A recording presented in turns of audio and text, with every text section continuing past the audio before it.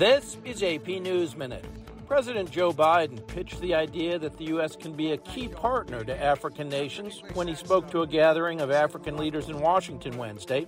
The president pledged more than $15 billion in new trade investments and touted a $350 million initiative to help the continent with digital modernization.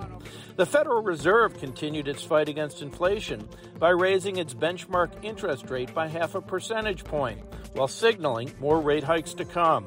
The move is smaller than recent hikes by the Fed, but will boost the cost of many consumer and business loans.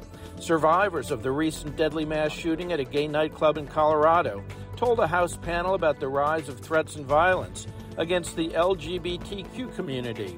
They also urged Congress to pass a law banning some semi-automatic weapons. It's been 10 years since a gunman armed with a semi-automatic rifle killed 20 elementary school students and 6 adults at Sandy Hook Elementary School. Today, Connecticut's 2 senators, Richard Blumenthal and Chris Murphy, spoke on the Senate floor and urged Congress to do more to fight gun violence. Ned Barker, Associated Press, with AP News Minute.